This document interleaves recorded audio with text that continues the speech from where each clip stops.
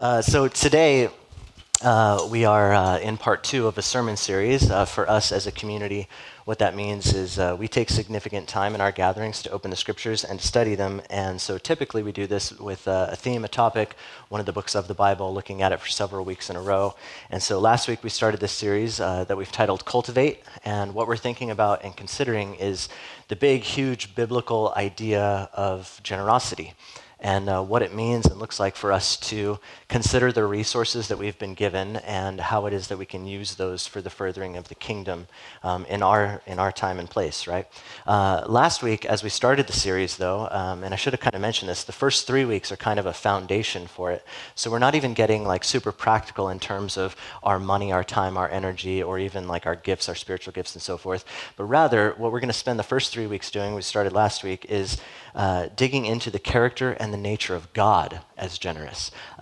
Because we believe as followers of Jesus that the primary motivation that we ought to have or inspire us to be a generous people is because we see it in God himself. And so last week we spent some time looking at the generosity of the Father, specifically in Genesis 1 and 2, but then the entire Old Testament, how God the Father is in himself love. And if he is himself love, love is giving by nature. And so he gives himself, and he's constantly giving. And so the story of the Old Testament is about this father who just never stops loving. He just keeps on giving. That might be a little misconstrued in some of our minds because we read through and we might notice some things where it seems like that's not really the character and nature of God. And we'll get into that today as we look into the generosity of the Son and why it is that God might send his Son into this world to bring really a lot more clarity to the reality of his character and nature. And so I would like to do that this morning by looking into the generosity of the Son, by looking into one passage and then really the entire Gospel of Matthew, as I mentioned. So Matthew chapter 3, verses 13 through 4:19 is where I'm going to read, and we're going to look at a bunch of ways in which we see the Son is generous in that passage, but then really we're going to do a flyover over the rest of the Gospel of Matthew. We could go to Luke, John, we could go anywhere in the epistles to find the generosity of Jesus for sure, but just to kind of narrow our focus, because we could be here all day trying to just look at the ways in which Jesus is generous, and even out the gate you might wonder, like, why even bother? We all came here like acknowledging that Jesus is generous, like we all know that. So I actually want to dig into why this is significant before we even get into his acts of generosity. So if you have a Bible, Matthew 3, starting in verse 13 is where it is that we're going to be. A little bit of a lengthy reading, but it's okay. We're in church and we love the scriptures. So, I mean, if this is the most you've read the Bible this week, we won't point you out, but it's okay. You're getting some Bible in this morning. So here's what the scriptures say, then I'll pray. A little bit of introduction, we'll dig in. So Jesus came from Galilee to the Jordan to John to be baptized by him. John would have prevented him, saying, I need to be baptized by you, and do you come to me? But Jesus answered him, let it be so now, for thus it is fitting for us to fulfill all righteousness. Then he consented.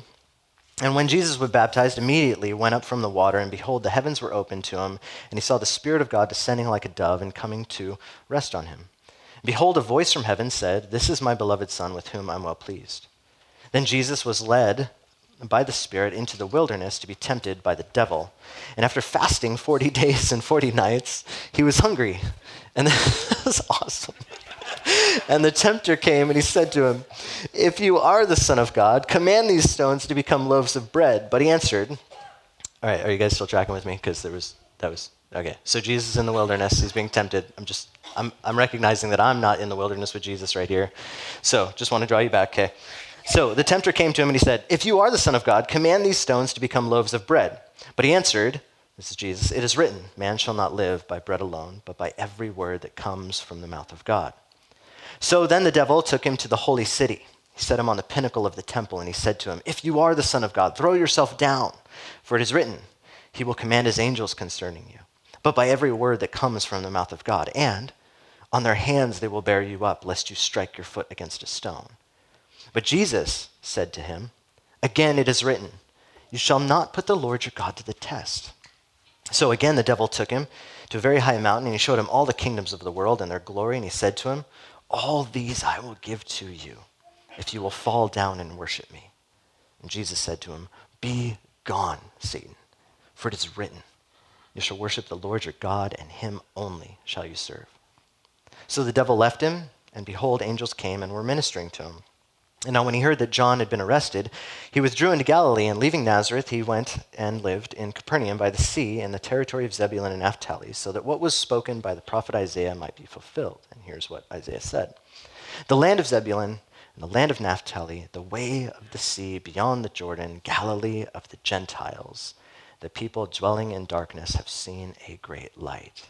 And for those dwelling in the region and shadow of death, on them a light has dawned. From that time, Jesus began to preach, saying, repent, for the kingdom of heaven is at hand. And while walking by the Sea of Galilee, he saw two brothers, Simon, who was called Peter, and Andrew, his brother, casting a net into the sea, for they were fishermen. And he said to them, follow me, and I will make you fishers of men. So, tons of examples of Jesus' generosity in here, some implicit, some explicit, but let's pray, and let's think about the generosity of the Son. Father, thank you. Thank you for your generosity, that you've provided for us a space to gather. You've provided us time to gather. You've provided for us songs to sing. You've provided for us scriptures to engage with you and hopefully learn more of who you are, what you're like. You've provided for us your Son, your express image, that we might truly understand you and walk in your ways. You provided your Spirit who leads and guides in truth. You've provided the opportunity to come to the table, to partake of the body and the blood of your Son. And Father, we ask that you would help us to not squander this moment, but to really take advantage of it. Help us to give our minds, give our hearts to however it is that you want to mold and shape us. And we trust that you will. That's what you're about. And so help us do what is necessary for us. We give this time to you. We ask these things in the most matchless, the most precious name of Jesus Christ, and all God's people said, amen and amen. So I want to think with you about the Son as generous, or the generosity of the Son, namely as generosity being sort of an attribute or a characteristic, a quality that is part of the very nature of who Jesus is. Under these kind of three headings, we hit on them last week too, with the generosity of the Father. The first being just like the fact that his nature is generous. Like, what does that actually mean? Why is that important? Then how it is that we can see that if his nature is generous, then you should see this in his actions, right? If that's who he is in his identity, then that's what's going to flow out of him. That's the way that he's going to live and act. And we'll spend most of our time there. And then lastly, and kind of briefly before we come to the table, we'll see like why this actually matters in our day. But again, we're going to get a lot more practical in the last three sermons of this series. So first of all, I want to think with you about the nature of the Son as generous. And the reason I want to talk about this is actually kind of going a bit back to last week, and you don't have to have listened last week or been here last week to understand this, but the Father, as we spoke about last week, is in himself generous. That's just part of who he is. It's his very nature, right? And so we talked about, because this is the very nature of God as love, and if love is really kind of in its essence the giving, the self-giving, what it is that one has to another, if that's really what love is, and he is love, then that's what he will do. And so last week we walked through Genesis 1 and 2 and even the entire Old Testament to see how the Father himself is generous because he is love. Now, if you're anything like me, which you may or may not be, I tend to hear sermons like that and think to myself, okay, that's great that you laid out in Genesis 1 and 2 that God is generous, he's giving. But then I read through the Old Testament and I kind of go, well, I don't know, there's places where it doesn't seem like God is so generous or so giving. And even if it's not the scriptures that make me wonder if that's the case, it's my own maybe subconscious understanding of God. And so here's what I mean by that, right? Last week I mentioned that many of us, I think, subconsciously think of God as like a cosmic killjoy. Many of us think of God probably as one who has everything, but he's kind of dangling this carrot in front of your face, you know, like the cartoons, and like trying to bribe you into following after him. And I mentioned how that seems to be a false perception of God, because when you read through Genesis 1 and 2, before humans are even made and before they can therefore achieve anything, accomplish anything, God just gives and he gives and he gives.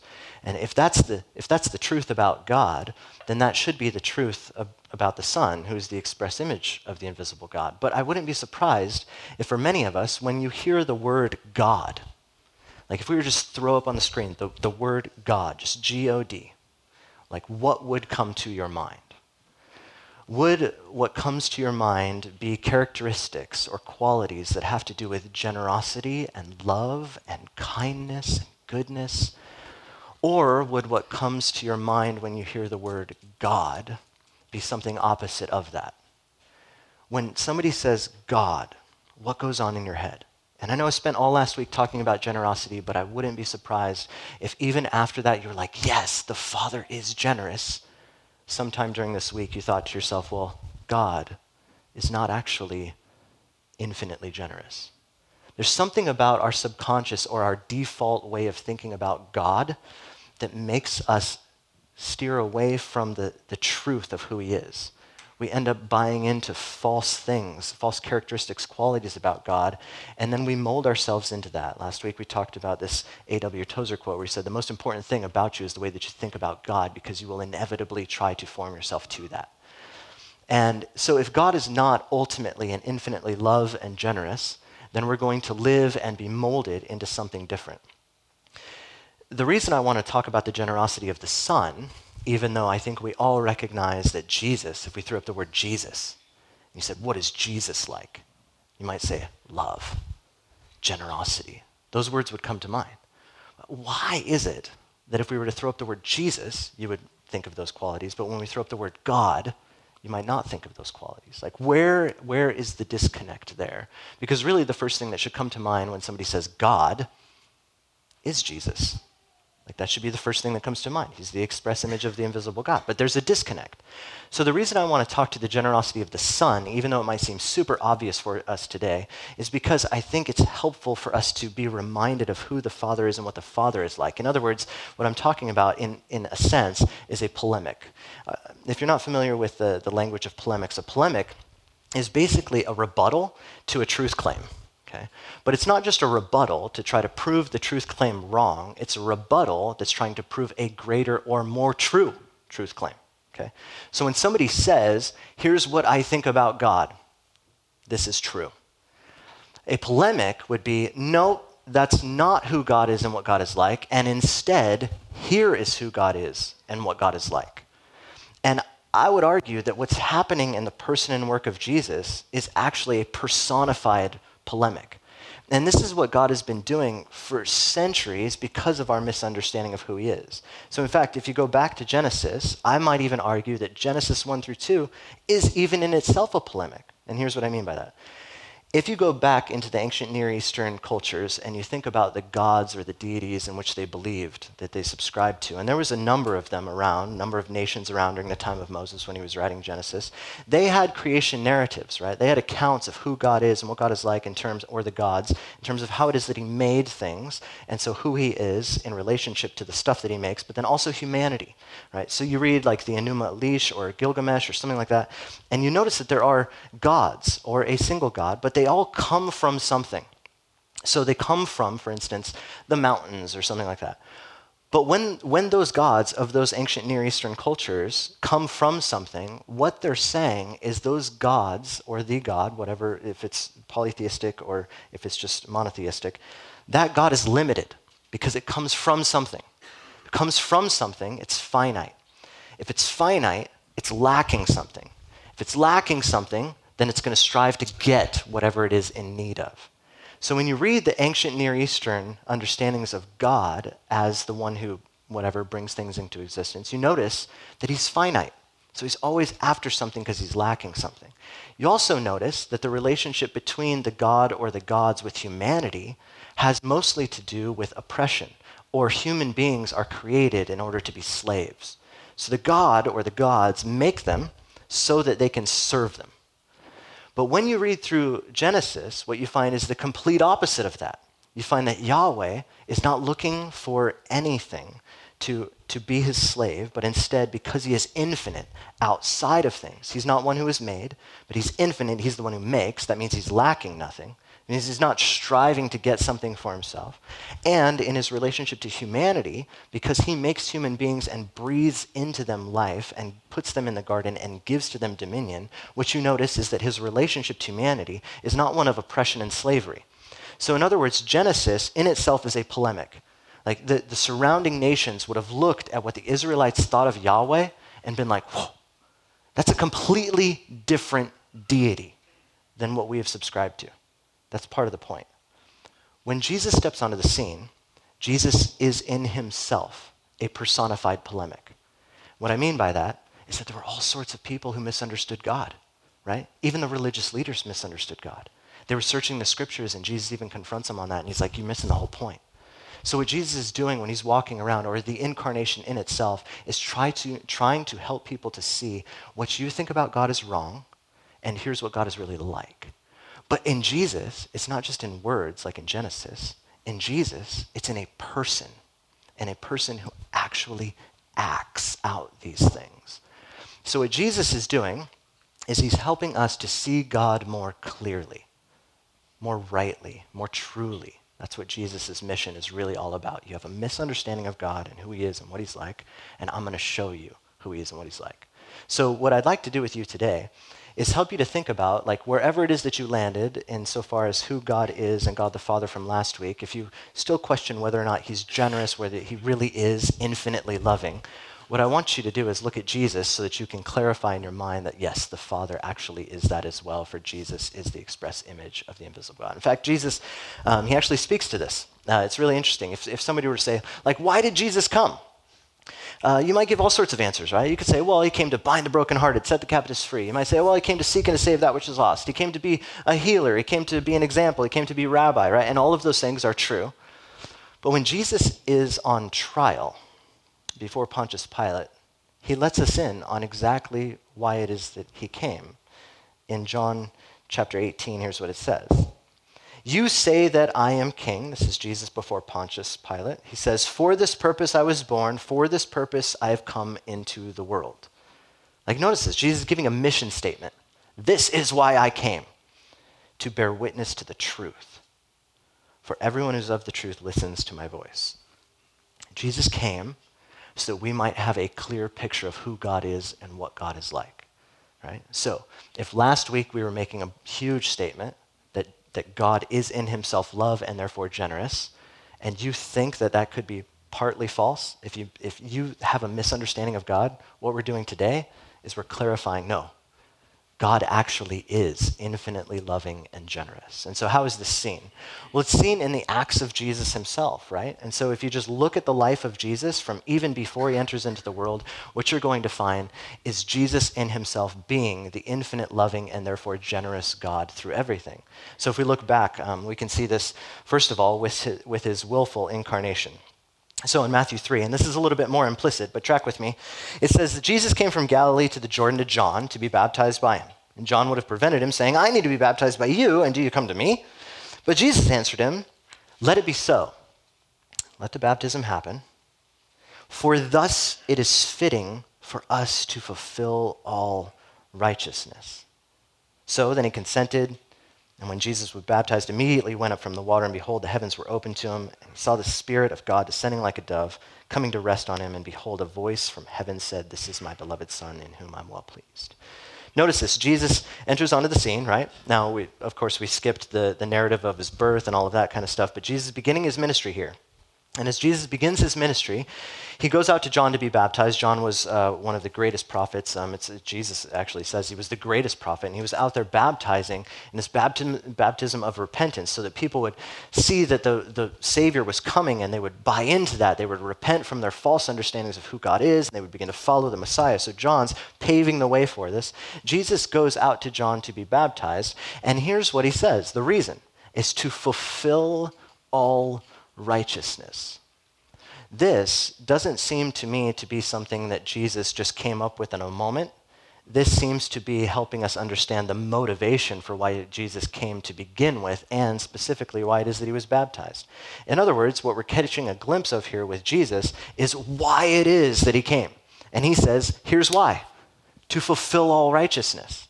So Jesus looks down from heaven, right, before he takes on flesh, and he sees brokenness.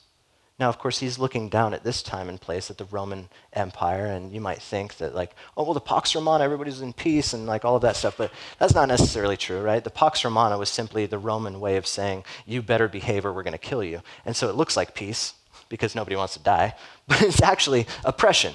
And so when Jesus looks down and he sees this, he notices not just this fake understanding of what peace is, but he also sees human brokenness just like we have today. He sees all sorts of ethnocentrism, racism, he sees riots, he sees insurrections, he sees very much of what exactly is happening today, just on a different level, and maybe we know about it more than they did at the time.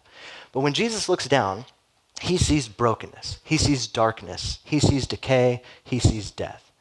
And in his looking down at it, he doesn't say, oh, I don't know. I don't really want to do that. I'm not sure. Nor does he say, I'll go, but I don't really want to. Nor does somebody hold a gun to his head and say, you better go and fix this. What we're seeing here is that Jesus' motive was to fulfill all righteousness. What that means is that he wants everything back together. When he sees brokenness, he cannot help but say, I must fix it. He doesn't run away. He doesn't go in reluctantly. He's not forced into it. His very nature is to enter into it. This is part of who God is and what God is like, right? Because God is in himself love, he must bring forth shalom. He has to. He can't deny himself. So here what we see is Jesus entering in and really just subscribing to the work that God was doing through John, but to fulfill all righteousness, to bring it all back together because that's part of who he is, right? As the story carries on, we notice his generosity also in his submission to the Spirit. So Jesus was led up by the Spirit into the wilderness to be tempted by the devil, and after fasting 40 days and 40 nights, he was hungry. So he was led up by the Spirit. So right after Jesus is baptized, this is my beloved Son in whom I'm well pleased, the Father speaks, right? Jesus, by the Spirit, is taken into this place. And this is actually really significant. And Matthew here is playing on a whole bunch of Old Testament imagery, the story of Israel, even the story of Adam, and in the temptation letting us in on what Jesus is really all about. So this submission to the Spirit is Jesus giving himself over, right, to the Spirit that brings forth light. If you recall last week, we spoke in great detail to how it is that God brings forth goodness. And when God brings forth goodness, which we spoke to as light, right, so God speaks and he brings light into the darkness. He separates the day and the night. That is goodness. That's why he says it is good. When God brings forth goodness, the way that he does it is by way of his Spirit. So the Spirit's hovering over the face of the deep, and when God speaks, he brings forth light. So God uses the means of the Spirit to bring forth goodness. Here what we find is Jesus is submitting himself to that same Spirit to be taken into a place of darkness. Like that's what the wilderness is. The wilderness is a place of darkness. It's a place of death. It's a place of isolation. And this is a metaphor used throughout the Old Testament, namely as it pertains to the nation of Israel. The nation of Israel was taken out of Egypt, right, out of slavery, and they were taken into the wilderness, which was a place of testing. And it was there in the wilderness that they lacked things, right? They lacked food, they lacked water, and so they were being tested. They were crying out to God, oh, it would be so much better for us to just go back to Egypt and be slaves. And Moses is like, you crazy people. And so God provides. They failed the test in that wilderness, right? As the nation of Israel is brought into the promised land, hundreds of years later, they're brought into the promised land. They again fail to trust in God. And what happens is they're taken into exile, which again is another time of testing. Jesus here is led by the Spirit, who is good, who wants to bring forth goodness into a place that is dark, into a place that is a place of testing. And the whole point is for him to overcome it so that you can see that God really is in himself good. And this isn't like any simple kind of wilderness or place of isolation. He's tempted by Satan himself. Now, I think that we've preached on Satan before, but I wouldn't be surprised if many of us have misunderstandings about Satan. I'm not going to go into great detail. But Satan is limited. Yeah, he's limited in time and space. Like he's an individual being, which means he can't be doing this to everybody all the time. So if you ever feel like you're being tempted or tested by Satan, you're a pretty important person because he went out of his way to not just send one of his minions or demons to get you, he himself wants to get you. Okay, so what you have here with Jesus is him entering into a place where it's not just dark and isolated and so forth, but where he is going to take on the one who initially tempted Eve so that wilderness would even exist. So the whole point here is that by the Spirit, he's going to overcome and bring forth goodness. And he doesn't shy away. Like, just imagine that for a second. If somebody came to you and said, hey, I want you to meet a friend of mine. His name is Satan. Let's go for a little road trip. You'd be like, no thanks. And Jesus is like, let's go. And why is Jesus like, let's go? Because that's part of who he is. He's come in to overcome what is evil and to bring forth what is good because that's part of his nature. That's what he does. He can't not do it, right? So he submits to the Spirit. You carry on in the story, and you notice his kingdom inclusion. And what I mean by this is reaching the margins. Now, when he heard that John had been arrested, he withdrew into Galilee, and leaving Nazareth, he went and he lived in Capernaum by the sea in the territory of Zebulun and Naphtali. Of course, why wouldn't you? So that what was spoken by the prophet Isaiah might be fulfilled. And here's what the prophet said. So this is where Jesus goes, and this is what the prophet said. The land of Zebulun, the land of Naphtali, the way of the sea beyond the Jordan, notice this, Galilee of the Gentiles. And then he describes the people dwelling in darkness, they've seen a great light. For those dwelling in the region and shadow of death, on them a light has dawned. So Jesus begins his ministry, and the first thing that he does after being baptized, going to the wilderness, is to go and to find these marginalized people. These people who are in darkness, or as described here by Isaiah, death. He goes to them. Now we read other places in the gospel narratives that Jesus came first to the Jews, and that makes sense in the story, like what Jesus is doing and coming to the Jews first, is he's trying to help them to understand their mission, their purpose, which was to be a light to the Gentiles. But they failed at that. So what Jesus does is he goes there himself. He goes right out to where it is that he had called them to be the entire time, out into the darkness. He goes out to this place where there are people who are on the outskirts, people who are marginalized, people who are away from the light, people who are in the darkness. That's where he goes first. And he does this because he has, that's just who he is. That's what he does. When people don't see and understand who God is, he goes to them. That's what he has to do. But notice who these people are and what these people are like. These people were the people that were pushed out by the Jews. These were the people who the Jews, even though they had the light of God, decided not to share it with them. Those are the people that Jesus went to. And then notice, even when he calls his first disciples, as the story carries on, it says, while walking by the Sea of Galilee, he saw two brothers, Simon, who's called Peter, and Andrew, his brother, casting a net into the sea, for they were fishermen. He said to them, follow me, and I will make you fishers of men. And so immediately they left their nets and they followed him. Jesus goes to these average, everyday people. He doesn't go to the elites. He doesn't go to to those with power, to those with money. He goes right to these fishermen and he says, I want to do something with you. And it's not just like, hey, come and follow me. Like, I want to make you into something. I want to make you into fishers of men. This in itself is a tremendous calling, right? Most of us don't see this kind of on the paper here, or I'm on my iPad. You get the idea. We don't see the significance of what it means to be a rabbi or to be a disciple of a rabbi. To be a rabbi in Jesus' day was a huge deal. Everybody couldn't just go around and say, oh, I'm a rabbi. You had to meet certain qualifications. It was it was a lifelong journey for the most part. You'd be really well educated in the Torah, understanding of the story of God and the scriptures and so forth. To be a rabbi, to be called a rabbi, was significant. To be a disciple of a rabbi was almost equally as significant. So to be called under the wings of a rabbi to learn their ways was a big deal. Most people didn't get that opportunity. That's why you see them just as fishermen. They probably went through schooling early on, but they didn't meet the qualifications to actually follow after a rabbi. Here Jesus comes by, and as a rabbi, which is a huge deal, he says, you might think you're just fishing. I've got something for you. I've got something extraordinary for you. And they're just fishermen. Have you ever wondered why their dad would just be like, yeah, go ahead, go hang out with the weirdo rabbi guy? That's why, because it was significant. They were like, a rabbi just called you. Go. Like, why wouldn't you go? Go. That's an amazing opportunity. And so here they get to go. And it's just these everyday fishermen. You read through the rest of the story of Matthew and then even on in the Gospels, and you notice these people that Jesus calls are always the people that it would seem like if it was schoolyard pick, right? And you got to pick first, like you're not picking them. right? These are the people that Jesus always picks. He picks the woman at the well, right? He picks Matthew, who himself is a tax collector. And then after he picks Matthew, he finds Simon, who's a zealot, which is like an insurrectionist, primarily against tax collectors. So Simon actually probably saw Matthew and was like, I'd like to stab you right now. Like that's probably what happened. And Jesus finds these guys and calls them into this community. This is Jesus, again, out of his generosity. He's not pushing aside or saying, you're the A team, you're the B team, you're varsity, you're JV. Like, that's not what's happening with Jesus. He's like, anybody, everybody, to the Gentiles, to the people who are down and out, to those who are like, just wherever it is that you are, Jesus is calling in because it's part of his very nature, right? So he's inclusive. But notice also, in his kingdom teaching.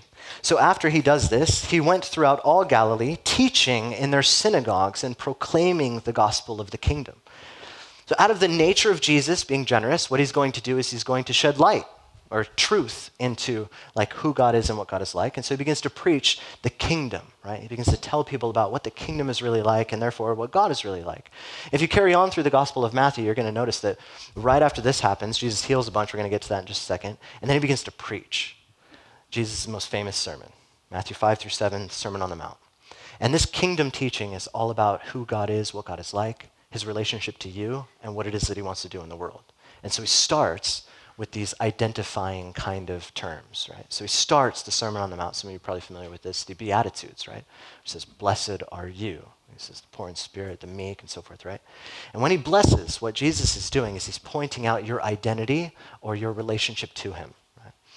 You can't really catch this right out the gate. You got to read through the entire story of God to understand this. But when God calls Adam to be his humanity, to be his image bearer, God blesses him. And he says, be fruitful and multiply. Then when Adam fails and humanity spirals out of control, he calls Noah and he blesses him. He says, be fruitful and multiply. When Noah and his family line spirals out of control, he calls Abraham and he blesses Abraham. And he says, be fruitful and multiply. And when Israel is going down the tank, he calls Moses. He does the same thing. And then he does the same thing with David. What God is doing throughout all of these blessings is he's saying, this is who you are to me.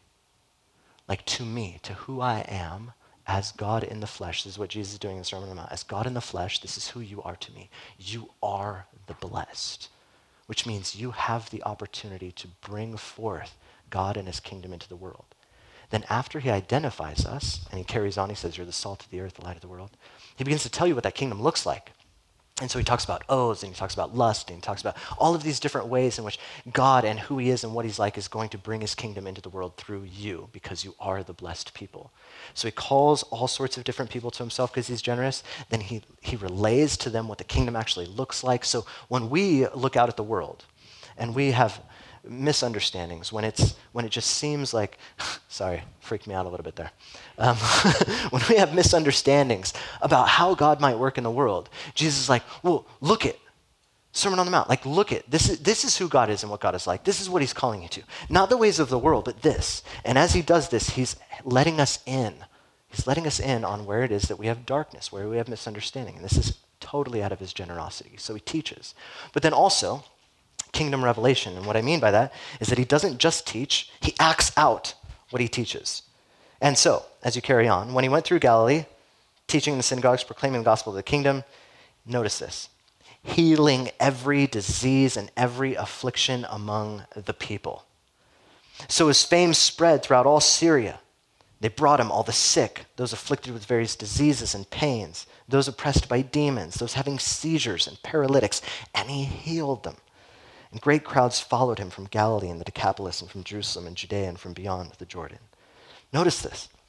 Jesus doesn't just teach about what it means to love your neighbor. So that's what the Sermon on the Mount is all about. Love God, love your neighbor. Like that's the whole point. He doesn't just teach it. He begins to do it. And think about this scene, right? People are coming who are ill. People are coming who are having seizures. People are coming who have possession of, like they're possessed by demons. Can you just imagine the scene? Like, could you imagine if a whole bunch of people came in here today with all of these issues? Like, it would be a madhouse, right? I mean, people just having seizures, people oppressed by demons. You'd be like, what is going on? Where did all these people come from? And Jesus doesn't say, as we would, I gotta get out of here. This is crazy. This is a mess. Jesus is like, come here. And he starts healing people. So he teaches about the kingdom, but he lives the kingdom. And this isn't, again, much like his incarnation, this isn't out of reluctance. This isn't because somebody's holding a gun to his head. This is because this is who he is. Who he is by nature is one who gives, who brings forth the kingdom, and therefore one who heals. This is just part of who he is. But not only that, you move forward in the Gospel of Matthew, and this is getting now farther outside of where we read. In Matthew 9, you notice the forgiveness of sin. So it says, and behold, some people brought to him a paralytic. Notice this, some people brought to him a paralytic lying on a bed. When Jesus saw their faith, he said to the paralytic, he saw their faith, and then he says to the paralytic, take heart, my son, your sins are forgiven. And so behold, some of the scribes said to themselves, this man is blaspheming. But Jesus, knowing their thoughts, said, why do you think evil in your hearts? For which is easier to say, your sins are forgiven, or to say, rise and walk?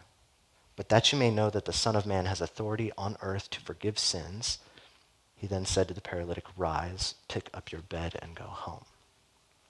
So here what you have is Jesus extending himself or giving of part, just again because of who he is. This man has not earned anything. He's not achieved anything, but he's giving the forgiveness of sin. And notice this. Not only, this man didn't show up even on his own. People brought him. Like when you want to think about somebody who hasn't earned or achieved anything, like that's this guy.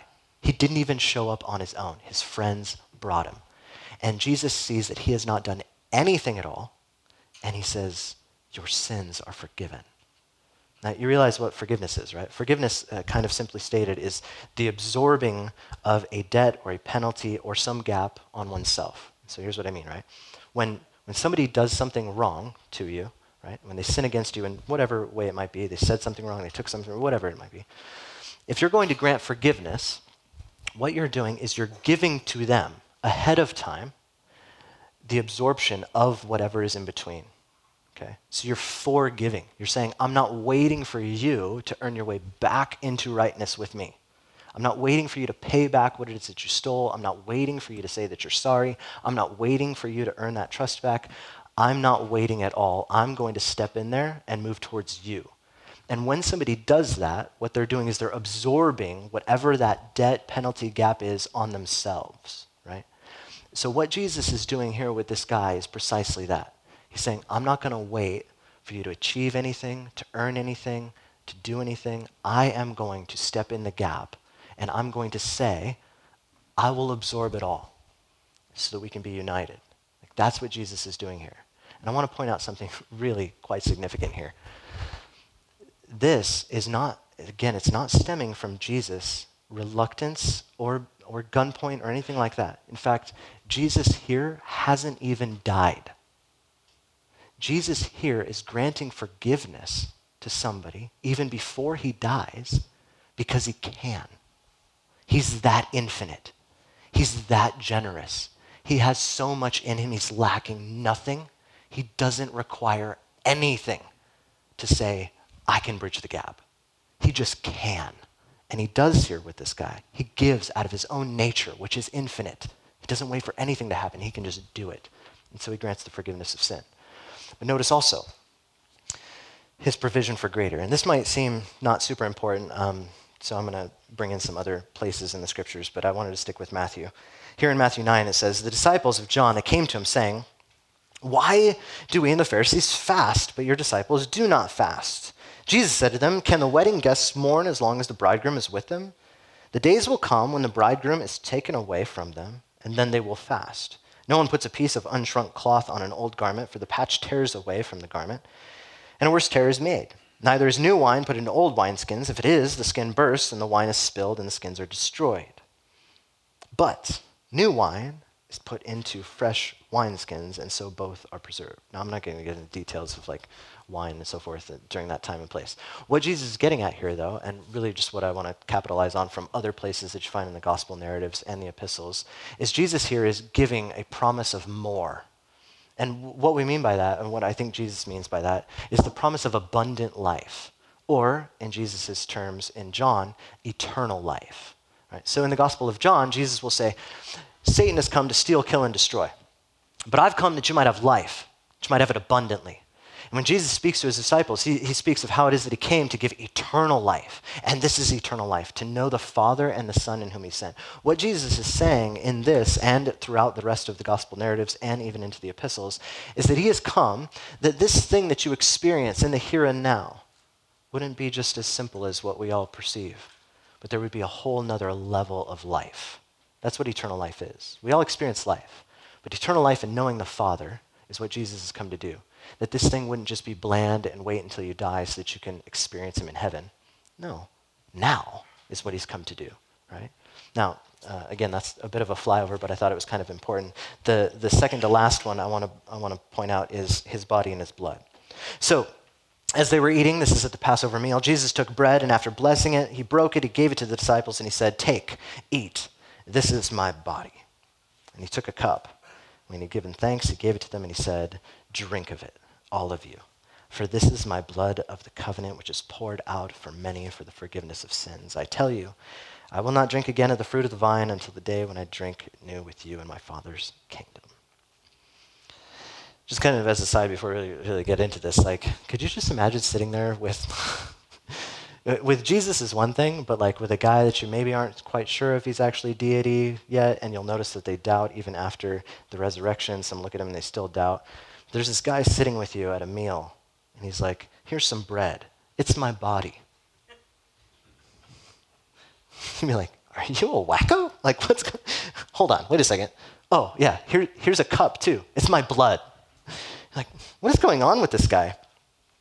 What's going on here is Jesus is explaining to them about his generosity. He's talking to them about why it is that he's come and how it is that he gives. And the way that Jesus gives is never just a little bit. It's never even just enough. It's all of who he is. And that's what the body and the blood represent. When Jesus takes on flesh, he submits himself to the form that we all know. And the form that we all know as human beings is like, this is it. All of who I am in body and what's in me as blood keeps me in existence. So this is my existence. The body and blood of Jesus in this moment is his existence. And what's he going to do with it? He's not going to hoard it. Jesus isn't about hoarding at all. Because Jesus is in himself love and therefore generosity, what he's going to do, he's going to give it. He's going to give everything that he has in this life to his disciples right there. And so he says, my body and even everything inside of me, my blood, I'm giving. This is just part of who he is. It's his very nature to give.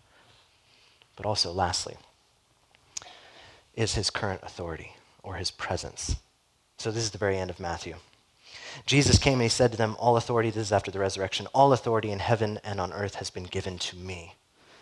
Notice what he's going to do with his authority that's been given to him. Go, therefore, and make disciples of all nations, baptizing them in the name of the Father and the Son and the Holy Spirit, teaching them to observe all that I've commanded you, and behold, I'm with you always to the end of the age. Jesus conquers Satan, sin, and death. He gets all authority, and then what's his first move? You better stay over there. These are my chips. No. Jesus' first move is, look what I got. Here. You can have it. I want you to go. I want you to take everything that I've just achieved. I'm giving it to you. I want you to go and use everything that I've given you. Like, this is the ultimate display of generosity, right? He just achieved everything. Do you remember the temptation? Look out at this. I could give you everything. And Jesus is like, no, I'm going to serve the Lord. And Jesus serves the Lord. He obtains everything, not from Satan's means, but from his submissive means to the Father, who is generous. And when he obtains everything, all authority in heaven and on earth, you can have it, friends. Like, that's what he does. He gives. And so what we see here in the picture of Jesus is what I was just describing in the beginning. If you have an understanding of God that does not look like the broken body, the shed blood of Jesus, obtaining all authority and giving it away. If your understanding of God doesn't look like the forgiveness of sin or meeting you wherever you are, not expecting you to earn or achieve, if your understanding of God, the Father, does not fit in with what we just described, you have a misunderstanding of God. Jesus is letting us know that God truly is infinitely generous and loving. Like, that's his whole point. And so if that's the case, a couple things. The first is, I want you to know this too. You can't outgive Jesus. And what I mean by that is just think about some of the things that we listed, right? He gives these things so that you might be a giver as well. He gives you forgiveness so that you might be a forgiver. He gives you the opportunity to bring his kingdom into this world, right? He gives you his spirit so that you might submit to him and you might bring forth not just fruit, but also even overcome the works of Satan in the world. Like he gives and he gives and he gives. And so you cannot outgive him. If you recognize all that he's given to you, know this, you can't exhaust him. He's going to keep on giving you the strength, the power, whatever is needed for you to work in this world however it is he wants you to work. And with that, not only does he can that, but you can't outgive him, and he's still giving even now. So wherever you are today, like if you're in a place where you feel like God is not generous, that he's not giving you what it is that you need, like listen, much like I mentioned last week, this isn't a prosperity gospel kind of thing where like you just name it and claim it and like all that kind of stuff. There are issues in this world, as we mentioned last week, like just the nature of humanity and the scarcity and the way that people hoard and the way that people are greedy and how it messes up the whole dynamic of the world. That's just because that's the reality that we live in now doesn't mean that that's the reality of who God is and what God will ultimately do. What God is ultimately going to do is he's going to provide for every single one of your needs, which means that in the now, you can exhaust yourself of all of them. Whatever it is that you have, don't live in fear of giving it away.